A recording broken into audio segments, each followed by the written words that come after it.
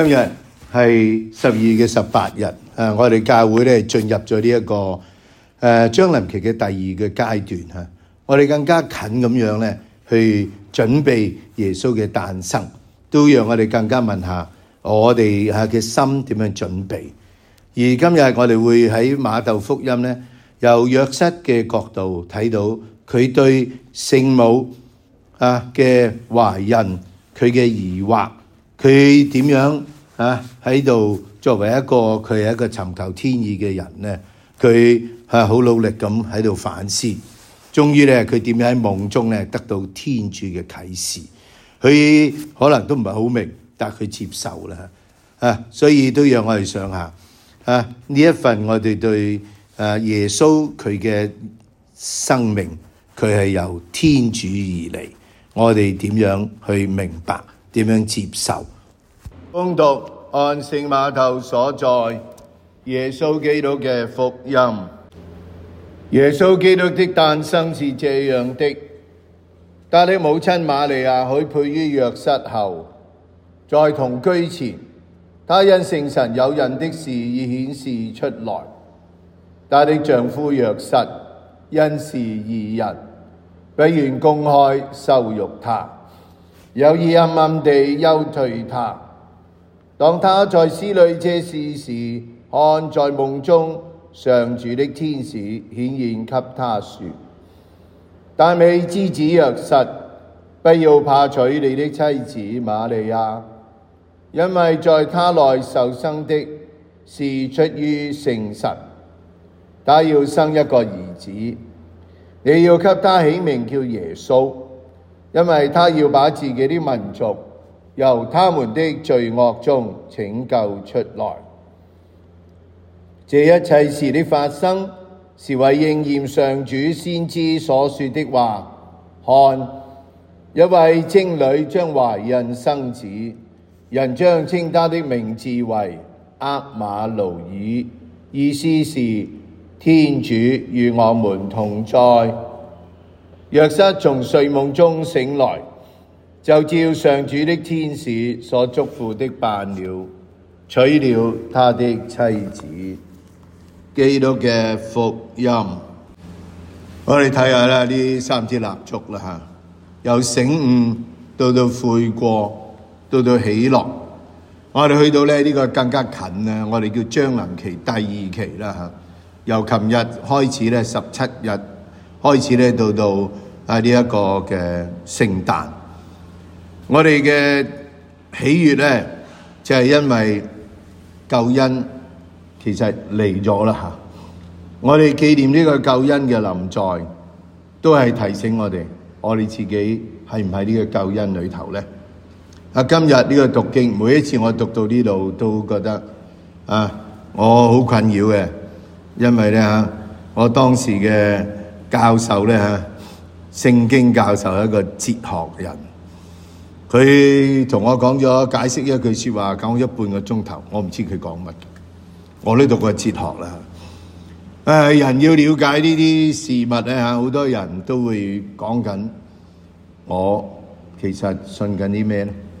今朝早我起身咧，我聽緊一個神父咧，佢為當年教宗若望保祿二世講避靜道理，我聽緊佢第三講啦。佢講到我哋人喺呢個世代嘅人自以為是，我哋嘅判斷咧我哋冇尊重到呢個教會。教會三個支柱啦，第一個咧就係聖經啦，不過聖經你可以亂咁解佢啦。第二個咧就Magisterium， 就係教會嘅訓導權啦，係教宗同埋咧嗰啲同佢相承認佢、接受佢、跟從佢嘅主教。第三個咧就係呢個神聖嘅傳統。我哋而家咧覺得傳統咧係一啲抌得嘅嘢。我哋咧對於教宗咧佢講嘢，我哋好多相反嘅聲音。大家解聖經咧多攞啲聖經亂咁解，究竟乜嘢係真嘅咧？呢度所講嘅，我哋諗下，如果我一路成日覺得馬竇佢講嘅耶穌嘅誕生係想強調一樣嘢，由個族譜開始咧已經講出聖母同約瑟嘅關係唔同，呢一度都係講緊呢份嘅關係。當聖母落咗下邊3個月之後，去咗佢表姐恩加令嗰度嘅地方。當約瑟接佢翻嚟嘅時候，開始睇到瑪利亞個肚咧大咗，呢個係好大嘅事實，唔可以否定嘅事實啊！佢係大咗個肚，而咧約瑟係唔關約瑟事。作為一個男人，你會諗乜嘢咧？佢一定會諗到聖母個肚咧係聖神令佢懷孕啊！佢可能唔會接受瑪利亞係一個咁嘅人啊，但係事實擺喺佢眼前。神視嘅書咧，佢冇好似白髮魔女咁一日白頭髮啦嚇。不過係講到咧，佢開始好憔悴，因為佢冇辦法明白，亦冇辦法接受啊。但係佢唔係一個殘忍嘅人，佢冇按猶太人可以做嘅，作為一個男人有嘅權利，佢可以推佢出去咧，喺當眾掟死佢。佢只係願意食呢隻死貓咧，就係我咧休咗佢就算啦。咁咧呢度咧但係當佢思慮緊呢個時候，夢中上主嘅天使話俾佢聽，達味之子約瑟。如果你睇個族譜咧，約瑟嘅阿爸唔係達味，用咗呢句説話咧，暗示俾佢聽咧，講緊同救主有關，講明俾佢聽，佢唔使驚，話俾佢聽啊，聖母懷中嘅係出於聖神。我哋今日梗係知咩聖神啊？嗰日同佢講乜聖神，我諗咧約瑟更加唔明，佢只係知道呢個係天主嘅神能啊！佢要生一個，甚至名都同佢起埋。所以如果咧係一個熟悉聖經嘅人知道，起名咧除咗係父母，如果天主起咧，表示佢有個使命。後邊都講埋佢嘅使命係乜嘢？要拯救佢自己嘅民族由罪惡中拯救出嚟。今日值得我哋問我哋自己，我哋有冇醒覺我哋喺一個罪惡嘅環境裏頭咧？